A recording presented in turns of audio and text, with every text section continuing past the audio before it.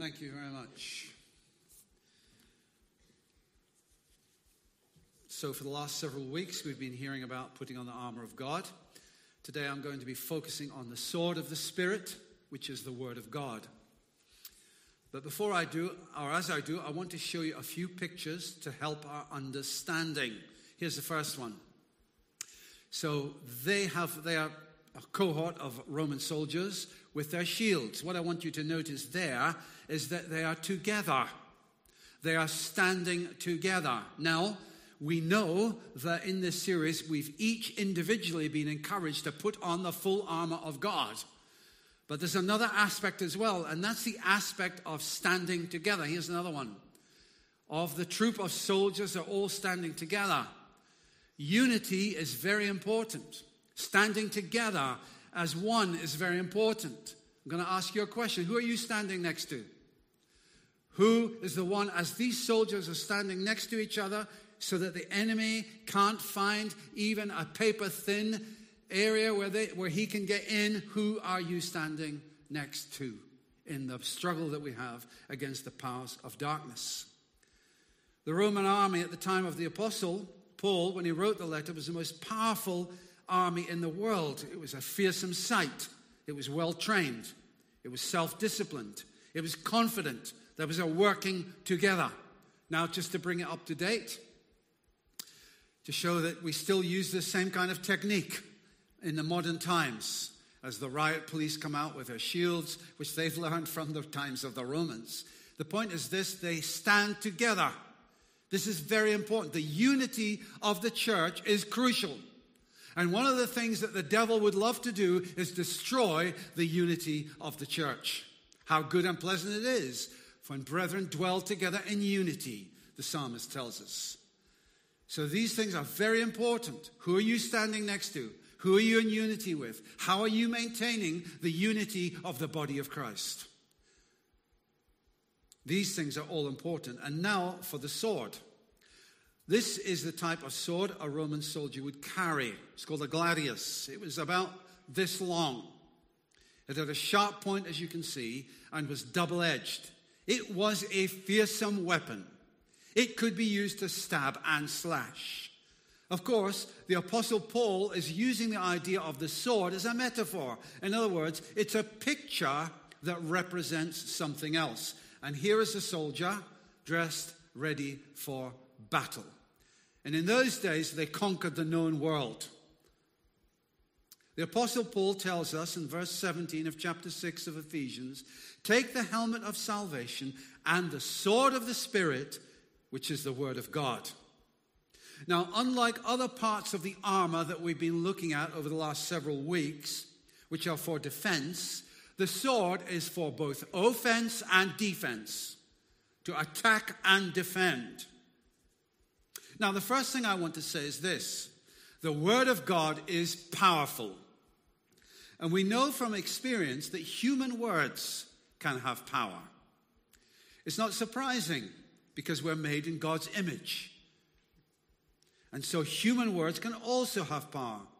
I can remember 60 years ago even, my father, who left school when he was 14, so he wasn't particularly well educated, as some of you are here, and he wasn't very good with words in one sense, but I do remember when I was a little boy, him saying one word to me. I can remember it today, 60-odd years later. And that word that he spoke to me, just one word, had power, because it was a word of affirmation. It was a word of encouragement. It was a word that strengthened me. And even now, all that time later, I can still remember what he said to me.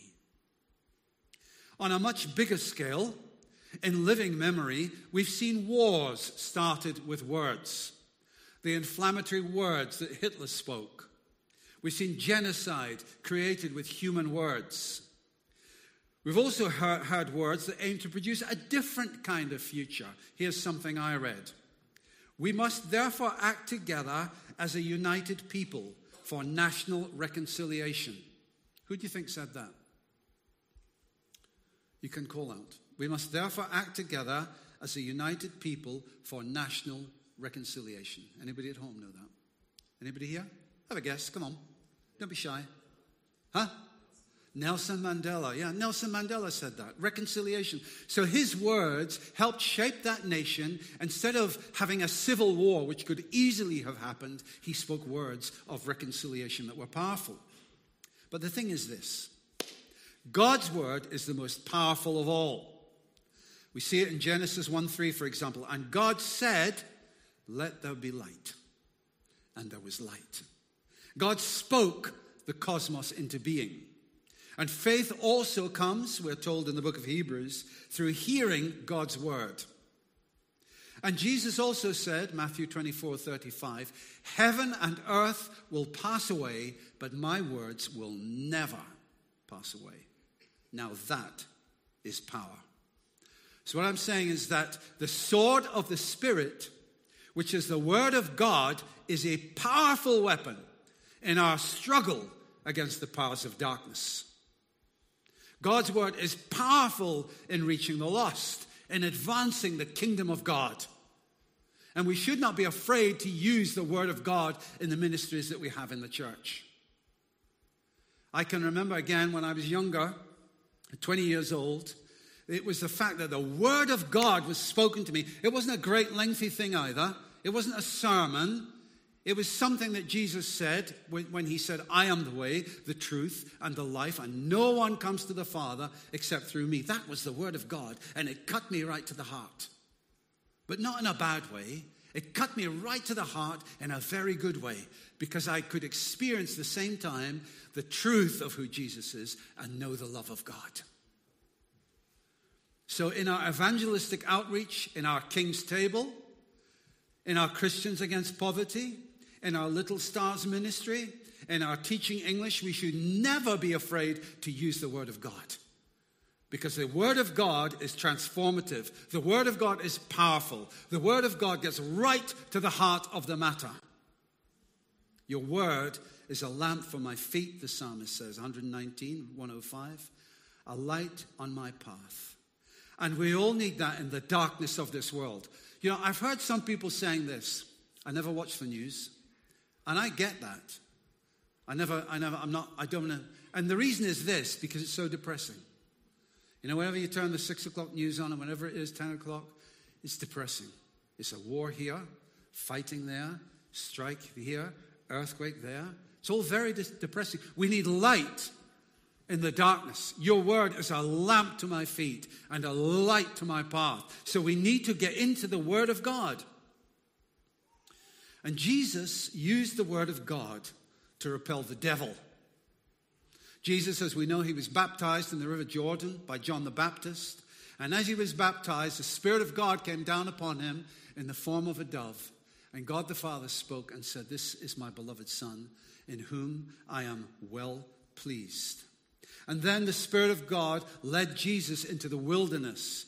And at that time, Jesus fasted for 40 days and 40 nights. I mean, I fasted a few times. I'll tell you what, 3 days, wow, that's tough. 3 days. 5 days, that's asking a bit too much. I might just cope with it. 40 days and 40 nights. And Jesus fasts for 40 days and 40 nights. And at this time, he's vulnerable. Just picture this. And so what happens? The devil comes along at Jesus' vulnerable moment in life. And he tempts him 3 times. "If you are the Son of God, tell these stones to become bread." And Jesus, what does he do? This is what he does. He gets out the sword. And he says, "Man shall not live on bread alone, but on every word that comes from the mouth of God." But the devil, being very crafty, decides that he too can quote from the word of God. And as he takes Jesus to the high point of the temple, "If you are the Son of God," he said, "throw yourself down, for it is written, he will command his angels concerning you, and they will lift you up in their hands, so that you will not strike your foot against a stone." Now, having a much better understanding, of course, of God's word than the devil, Jesus gets the sword out again. "It is also written, do not put the Lord your God to the test." The devil, of course, he does not give up easily. He comes to Jesus a third time. Again, the devil took him to a very high mountain and showed him all the kingdoms of the world and their splendor. All this I will give you, he said, if you will bow down and worship me. Jesus gets out the sword for the third time. Away from me, Satan, for it is written, worship the Lord your God and serve him only. Take that. And the devil is repelled. And Jesus does it by using the sword of the Spirit, which is the word of God. Jesus had the word of God at his fingertips.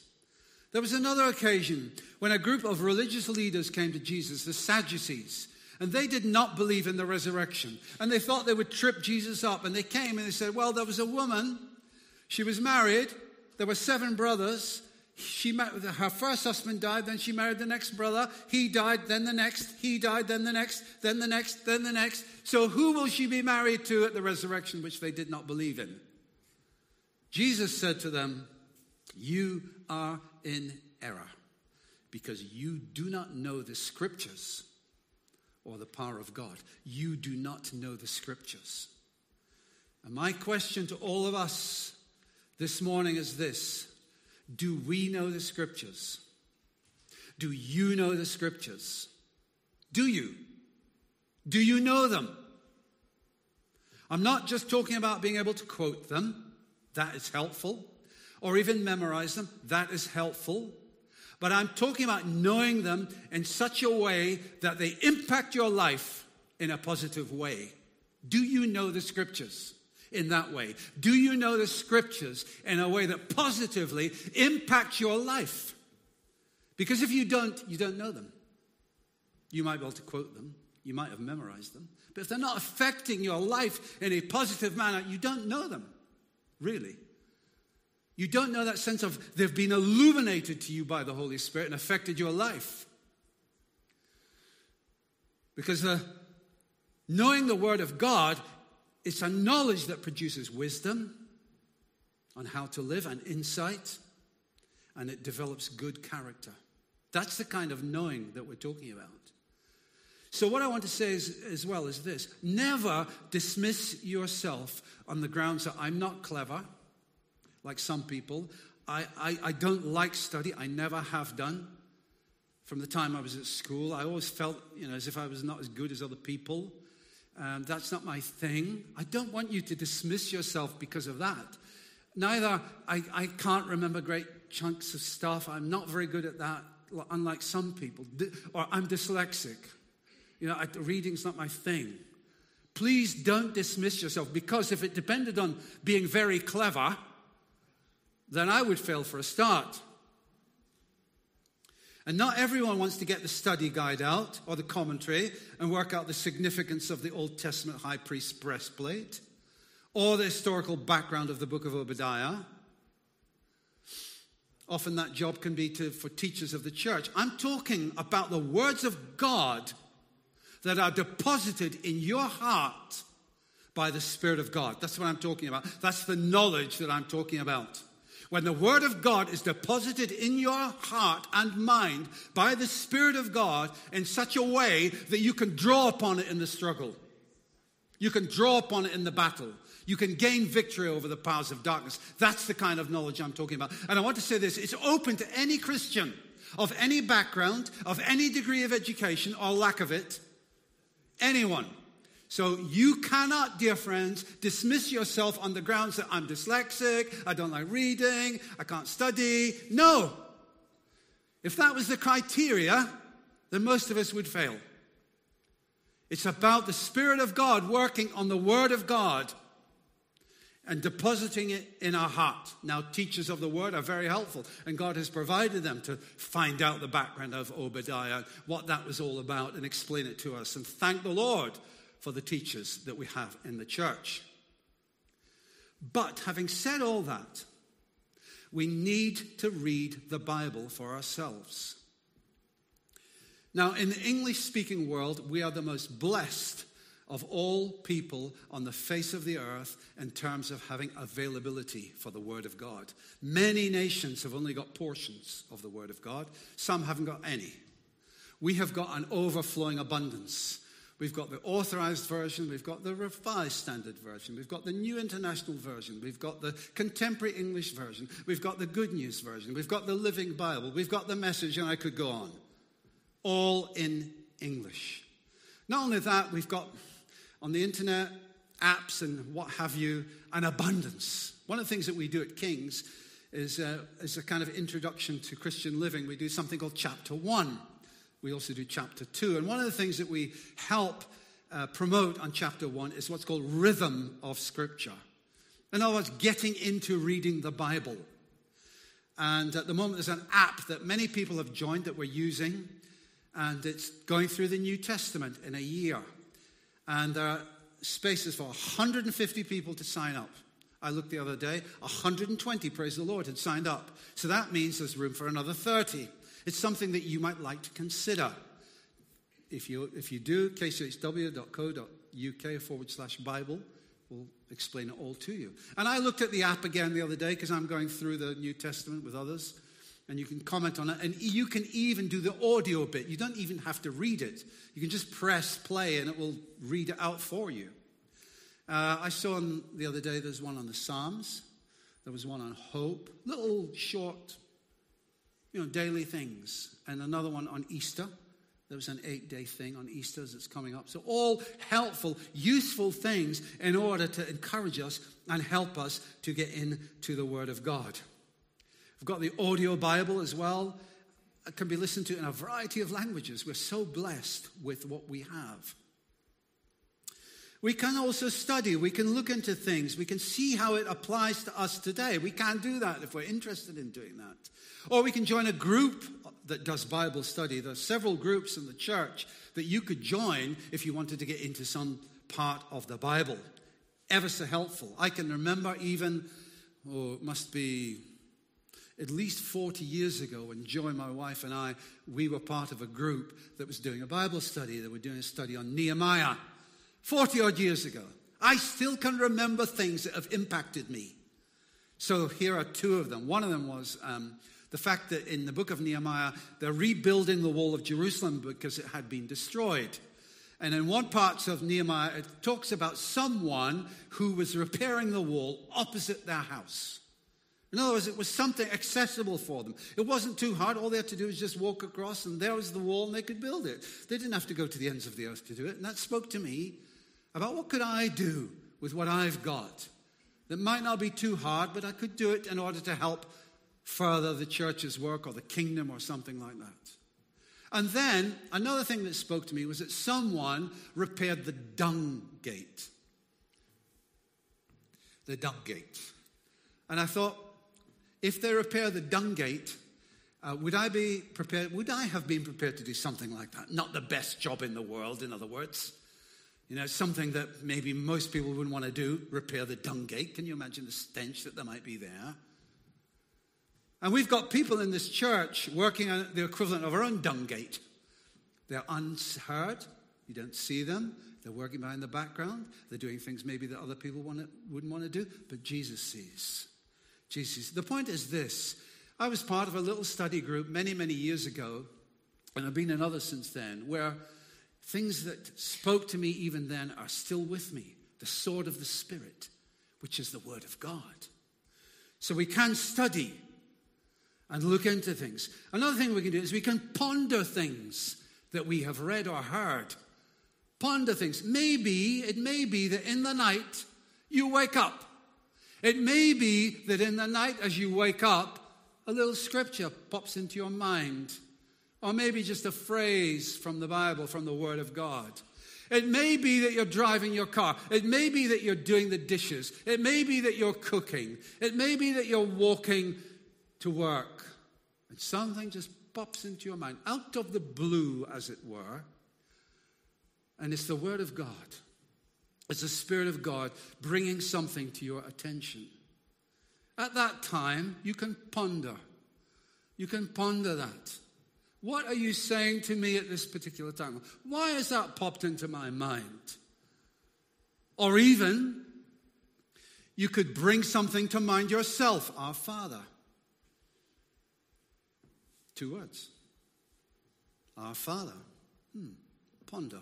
What does that mean? What's the significance of who is in heaven?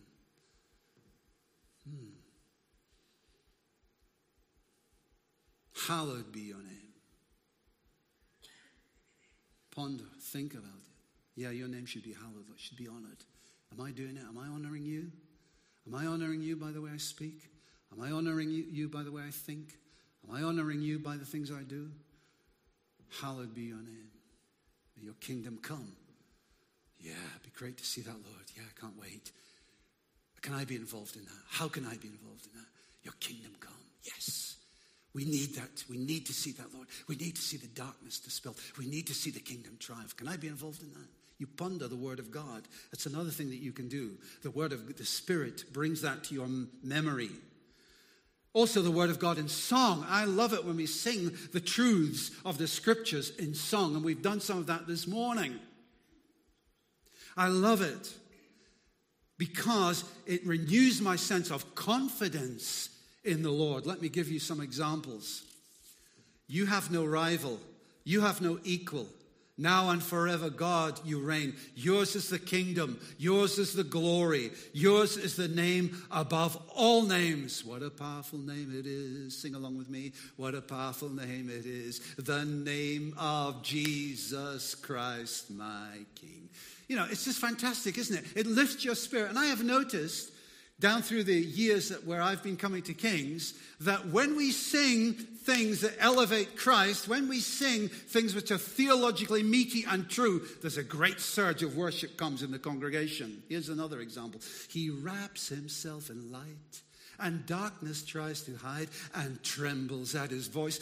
Oh, I just love that. The darkness trembles at his voice. What does that tell me about God? It tells me that he is almighty. It tells me that he is undefeated. It tells me he can never be defeated.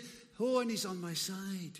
Hallelujah. The Godhead 3 in 1. Father, Spirit, Son, the Lion and the Lamb. The Lion and the Lamb. Jesus is the Lion of the tribe of Judah who is conquered. He roars and the whole creation trembles.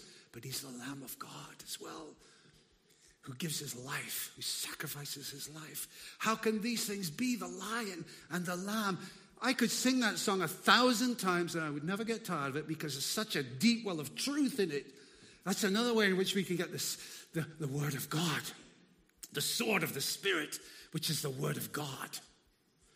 Christ alone, cornerstone, weak made strong in the Savior's love. Through the storm, he is Lord.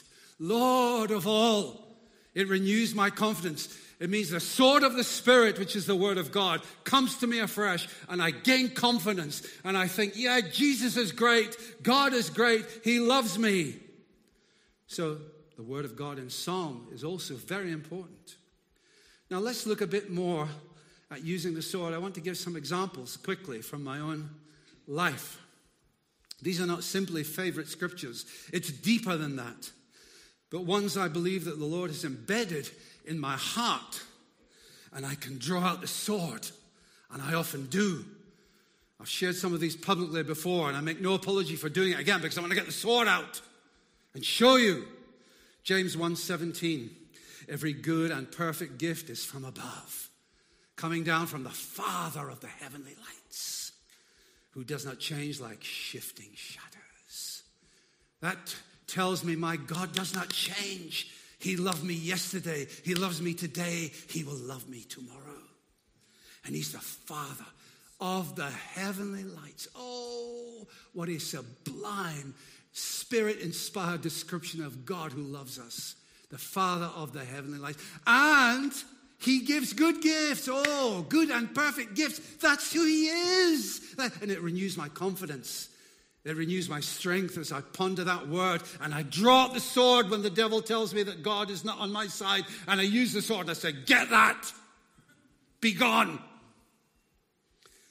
Psalm 27 verse 13. I remain confident of this. I will see the goodness of the Lord in the land of the living.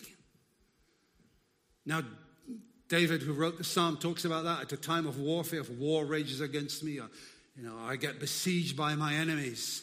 He says, I will remain confident of this.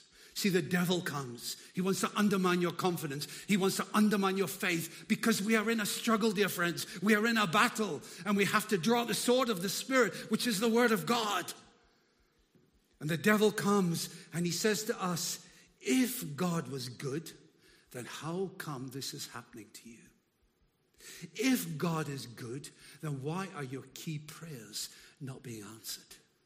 If God is good, and you fasted, didn't you? More than once.